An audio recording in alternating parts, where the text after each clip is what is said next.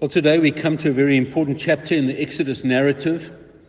Indeed, Exodus chapter 24 is a very important chapter in salvation history. And in fact, in the overall storyline of the Bible, it is true because it is so formative. This issue of importance is true because this chapter is so formative of our understanding of the covenant between God and sinners, and of salvation and of true worship of God. And I'm confident that these issues will become more obvious as we are progressively exposed to this chapter in the next 25 minutes. This is our text passage this morning, and so I'm going to invite you to turn with me now to Exodus chapter 24. Won't you follow with me then as I read the chapter to you? This is the word of God. Then he said to Moses, "Come up to the Lord, you and Aaron, Nadab and Abihu, and 70 of the elders of Israel, and worship from afar. Moses alone shall come near to the Lord, but the others shall not come near, and the people shall not come up with him." Moses came and told the people all the words of the Lord and all the rules. And all the people answered with one voice and said, "All the words that the Lord has spoken we will do." And Moses wrote down all the words of the Lord. He rose early in the morning and built an altar at the foot of the mountain and 12 pillars according to the 12 tribes of Israel. And he sent young men of the people of Israel who offered burnt offerings and sacrificed peace offerings of oxen to the Lord. And Moses took half of the blood and put it in basins, and half of the blood he threw against the altar. Then he took the book of the covenant and read it in the hearing of the people. And they said, "All that the Lord has spoken we will do, and we will be obedient." And Moses took the blood and threw it on the people and said, "Behold the blood of the covenant that the Lord has made with you in accordance with all these words." Then Moses and Aaron, Nadab and Abihu, and 70 of the elders of Israel went up, and they saw the God of Israel. There was under his feet, as it were, a pavement of sapphire stone, like the very heaven for clearness. And he did not lay his hand on the chief men of the people of Israel. They beheld God and ate and drank. The Lord said to Moses, "Come up to me on the mountain and wait there, that I may give you the tablets of stone with the law and the commandment, which I have written for their instruction." So Moses rose with his assistant Joshua, and Moses went up into the mountain of God. And he said to the elders, "Wait here for us until we return to you. And behold, Aaron and Hur are with you. Whoever has a dispute, let him go to them." Then Moses went up on the mountain, and the cloud covered the mountain. The glory of the Lord dwelt on Mount Sinai, and the cloud covered it 6 days. And on the 7th day he called to Moses out of the midst of the cloud. Now the appearance of the glory of the Lord was like a devouring fire on the top of the mountain in the sight of the people of Israel. Moses entered the cloud and went up on the mountain.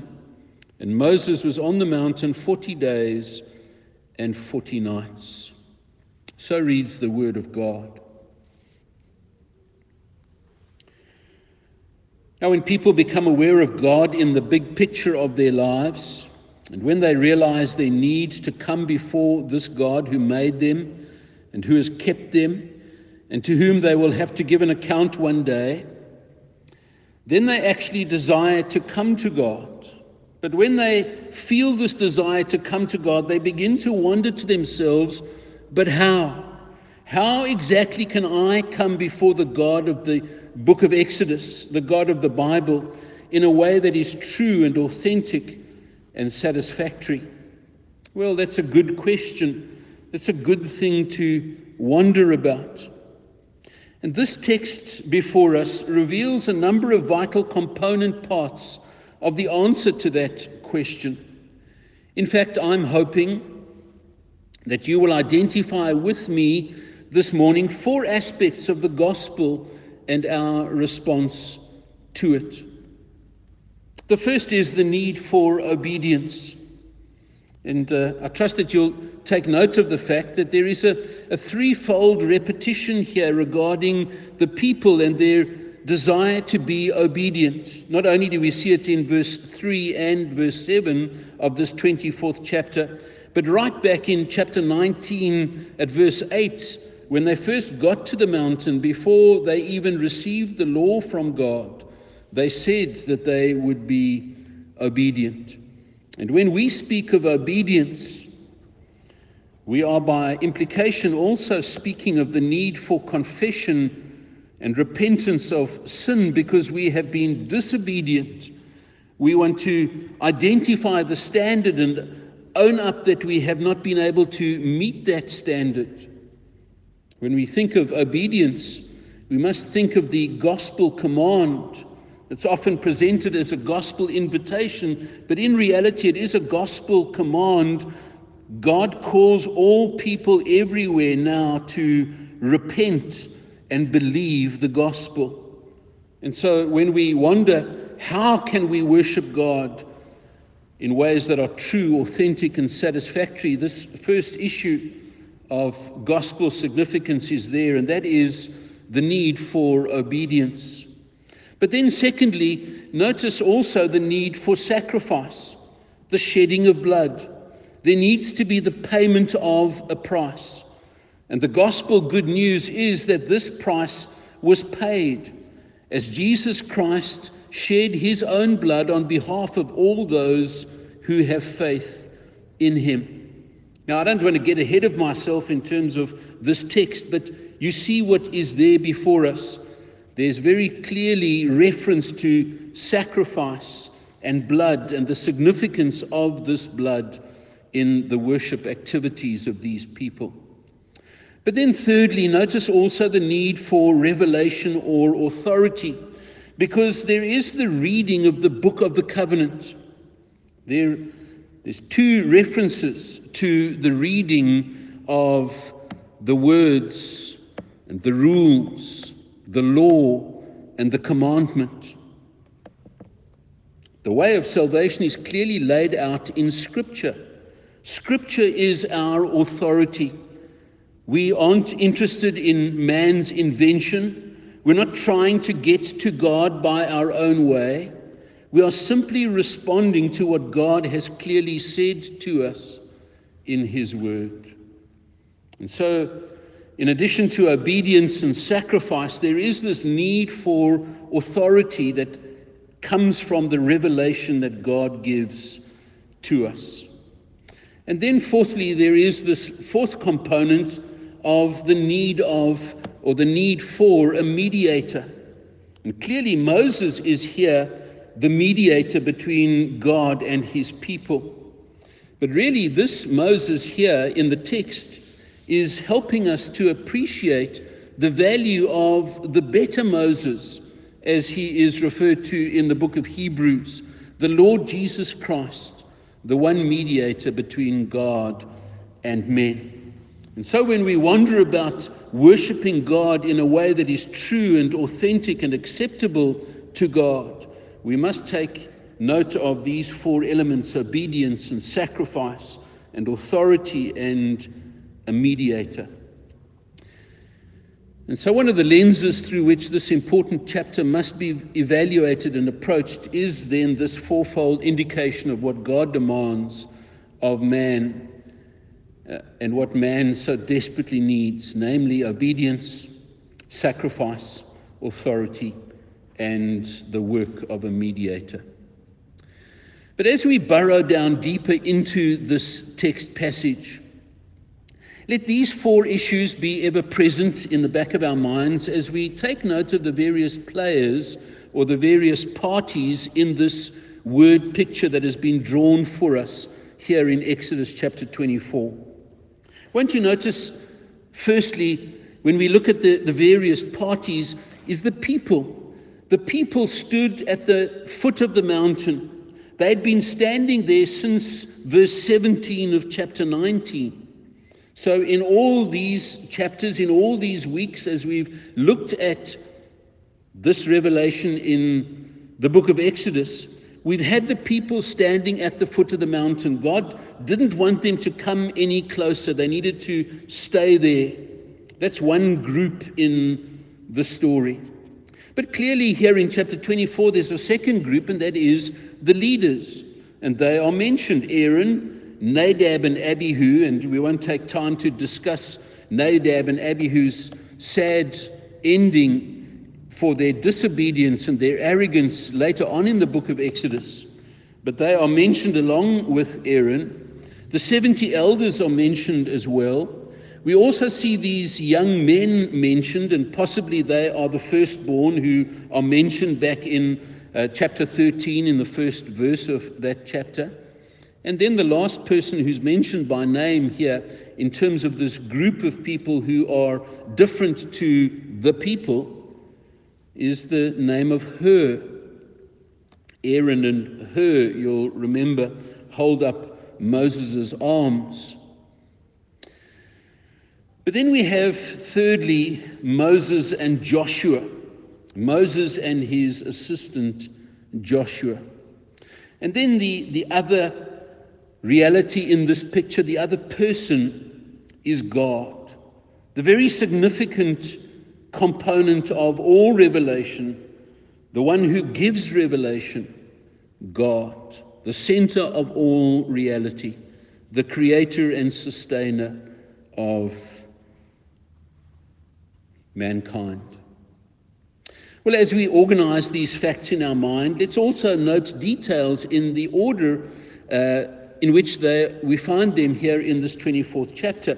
I find it very helpful to work through and circle round and circle back again and again and take note at deeper and deeper levels, trying to arrange the details in my mind. And won't you notice with me in the first part of verse 3, the reference to the words of the law and all the rules. And obviously here we're referring to the 10 commandments, the Decalogue, the 10 words that were given in chapter 20, and the case laws that we looked at in 21, 22, and 23. These are read to the people twice. Then in the second half of verse 3, we see the response of the people. We will obey, twice. In response to each of the two readings, they are determined, they are submissive, but of course they don't remain that way. They intend to obey, but of course, being who we are, fallen creatures, children of our ancestor Adam, the first Adam, we have a natural bias away from God. We are naturally rebellious toward God, and as much as we intend to obey, we'll end up not doing so. But then notice in verse 4, the writing down of the law and the building of the altar on the part of Moses. So Moses reads to the people what he has written. He builds an altar with the 12 pillars. Not quite sure exactly how that looked. This detail is all we have. Then notice in verse 5, the sacrifice of animals and the collection of their blood. These young men are sent. They are of the people of Israel. They offer burnt offerings and they sacrifice peace offerings of oxen to the Lord. And Moses collects the blood. Then in verse 6, notice the sprinkling of half of that blood on the altar. Moses takes half of the blood and puts it in basins, and he takes one half and throws it on the altar. So he anoints the altar, he consecrates the altar with blood, the blood of the sacrificed animals. But then won't you notice in verses 7 and 8 that there is a second reading of the law and the people's response, and following their response, Moses sprinkles the blood on the people. Verse 8, and Moses took the blood and threw it on the people and said to them, behold the blood of the covenant. Then in verses 9 to 11, we see reference to the group that went up to God. And this is where things really become amazing, because these people who go up to God see God.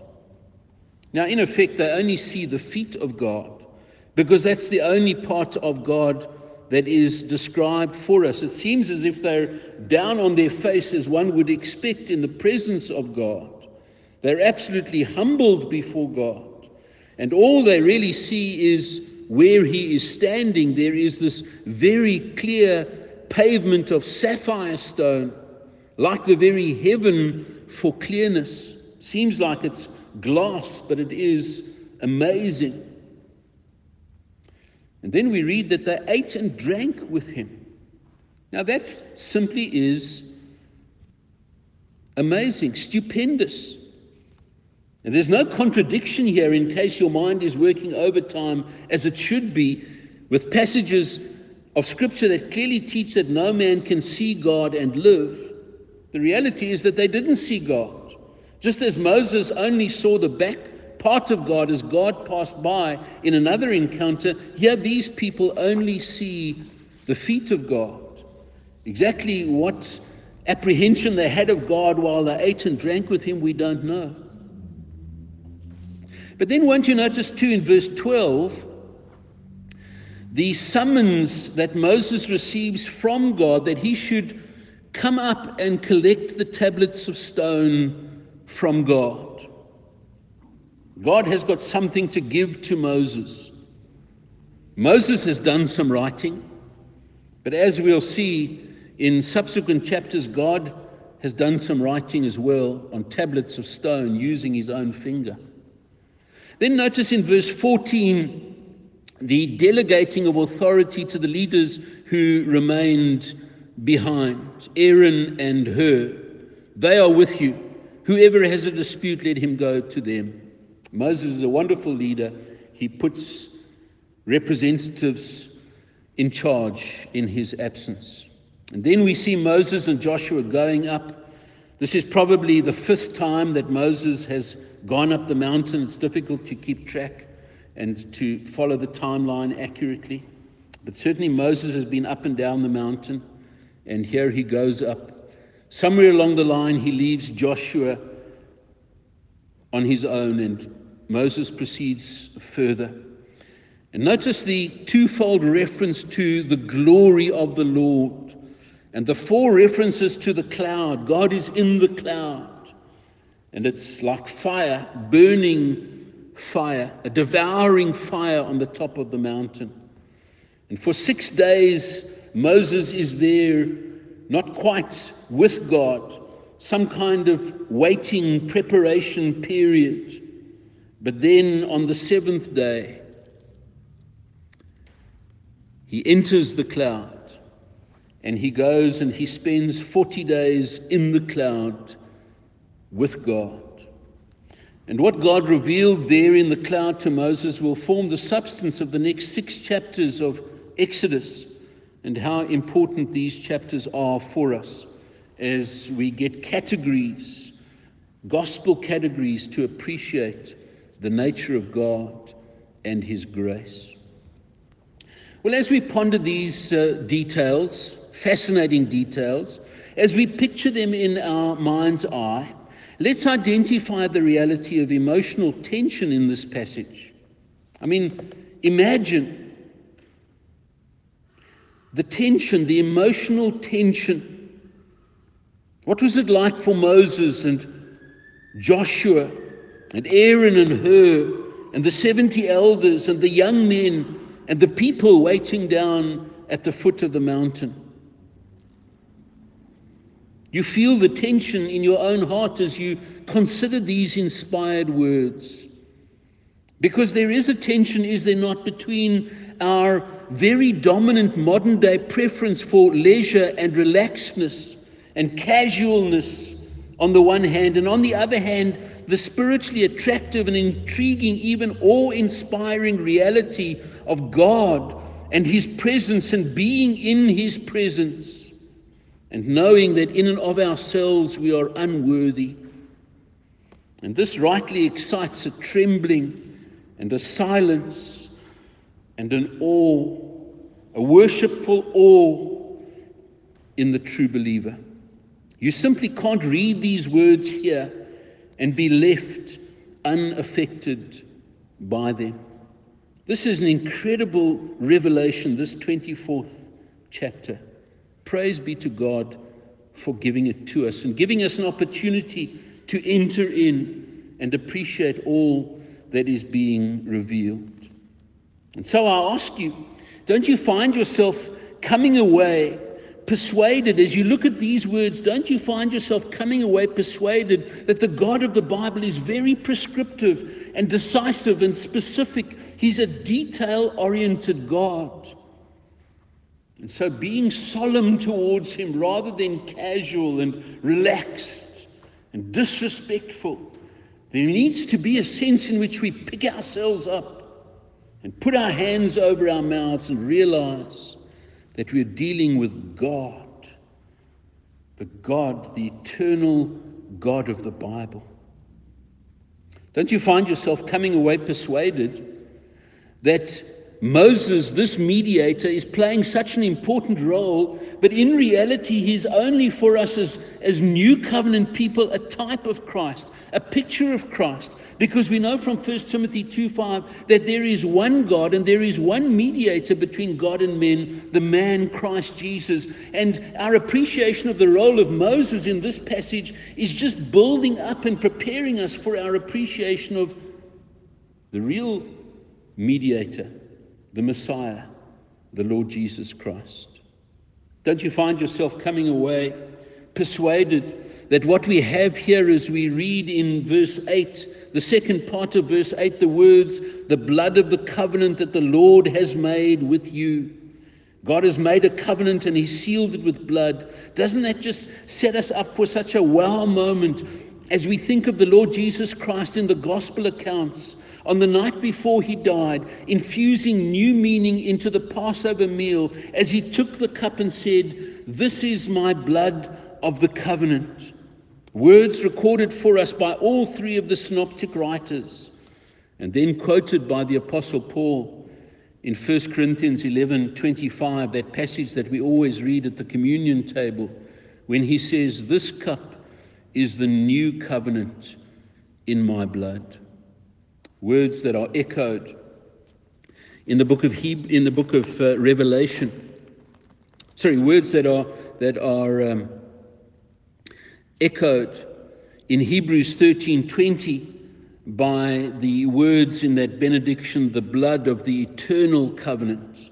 So it's the blood of the covenant, the blood of the new covenant, the blood of the eternal covenant. And then this concept of blood and the confirmation and sealing of a covenant between God and hell-deserving sinners who have faith in Christ comes to its clearest focus in the book of Revelation at chapter 7.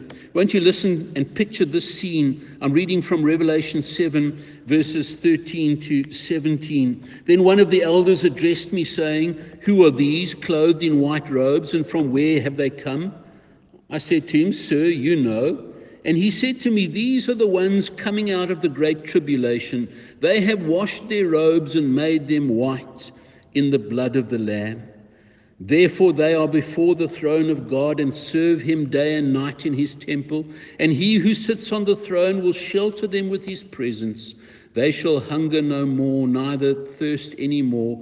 The sun shall not strike them, nor any scorching heat, for the Lamb in the midst of the throne will be their shepherd, and he will guide them to springs of living water, and God will wipe away every tear from their eyes." A glorious future awaits the people of God. Friends, a worship service such as this one we are in, and this one described for us here in Exodus 24, is nothing other than a meeting with God and a beholding of his glory. A ceremony involving, in the words of Philip Ryken, a call to worship, the reading of the word, the confession of faith, the sacramental meal, the oversight of the elders, and the role of the appointed leader. And by way of application, as we rush toward a close, By way of application, can I say to you, dear friends, that your prayer on Saturday evening and on Sunday morning as you anticipate worship ought to be this: Lord, let us truly meet with you and behold your glory. Let's appreciate, whenever we come to worship God, the presence of ritual and the symbolic and doctrinal use of blood. Christianity is a bloody religion. Blood, the blood of the sacrifices, foreshadowing the blood of the Lamb of God. So important.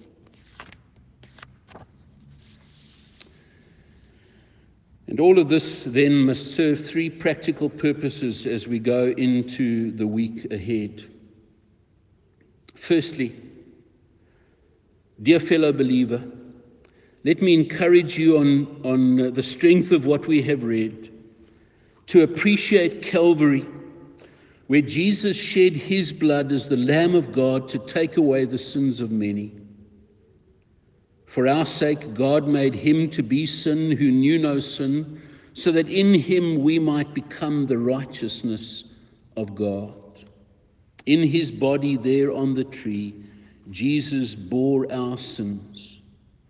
And so this is an opportunity for us afresh to appreciate Calvary and the death of Jesus, because it was there that Jesus, with his blood, purchased people for God. Then secondly, on the strength of this passage, let me encourage you to delight in the mediatorial work of Christ. As you think of Moses there in the cloud on the mountain, representing God to the people and representing the people before God, delight in the mediatorial work of Christ at the Father's right hand in glory. He intercedes for us even now at his Father's right hand. Here in our text, Moses went up on the mountain in the cloud to be with God for 40 days. Well, our mediator, the better Moses, has gone up to heaven. He has ascended up to heaven, and he has been installed there at his Father's right hand to represent us in glory. And if you have faith in Jesus Christ, delight in his mediatorial work for you even now. But then finally, as someone who responds not just once but constantly and repeatedly, as someone who responds to God, someone who worships God and submits to God, let me encourage you, lean into the reality of obedience and identity. As someone in covenant relationship with God through the work of Jesus Christ, derive comfort and confidence from that identity and that relationship. Remind yourself often that he who has gone up will come down again to fetch those who are waiting for him. Well, this is a glorious passage. I've so enjoyed just entering into it. I trust that you have as well. How appropriate it would have been now to close off with the singing of that well-known hymn, "It is well with my soul." But since we cannot sing, I have chosen a more meditative song for us to hum responsively before God as we end our service. O great God of highest heaven. Amen.